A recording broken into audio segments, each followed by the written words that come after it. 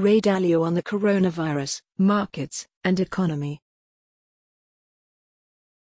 Ray Dalio posted about the coronavirus today, and the potential impact on everything from our economy to our healthcare system. I always find his insights worth reading and paying attention to, so I thought I would post the highlights here for those that did not read the post. Here are some of his main points that I picked up on. He does not like to take bets on things that he does not feel he has a big edge on. He does not like to make any one bet really big, and would rather seek how to neutralize myself against big unknowns than how to bet on them. Off chance that it will trigger the downturn that Dalio has been worried would happen with both the big wealth/political gap and the end of the big debt cycle. He is told, by experts, that the stresses on hospitals could become very large, which will make handling the cases of all patients more difficult.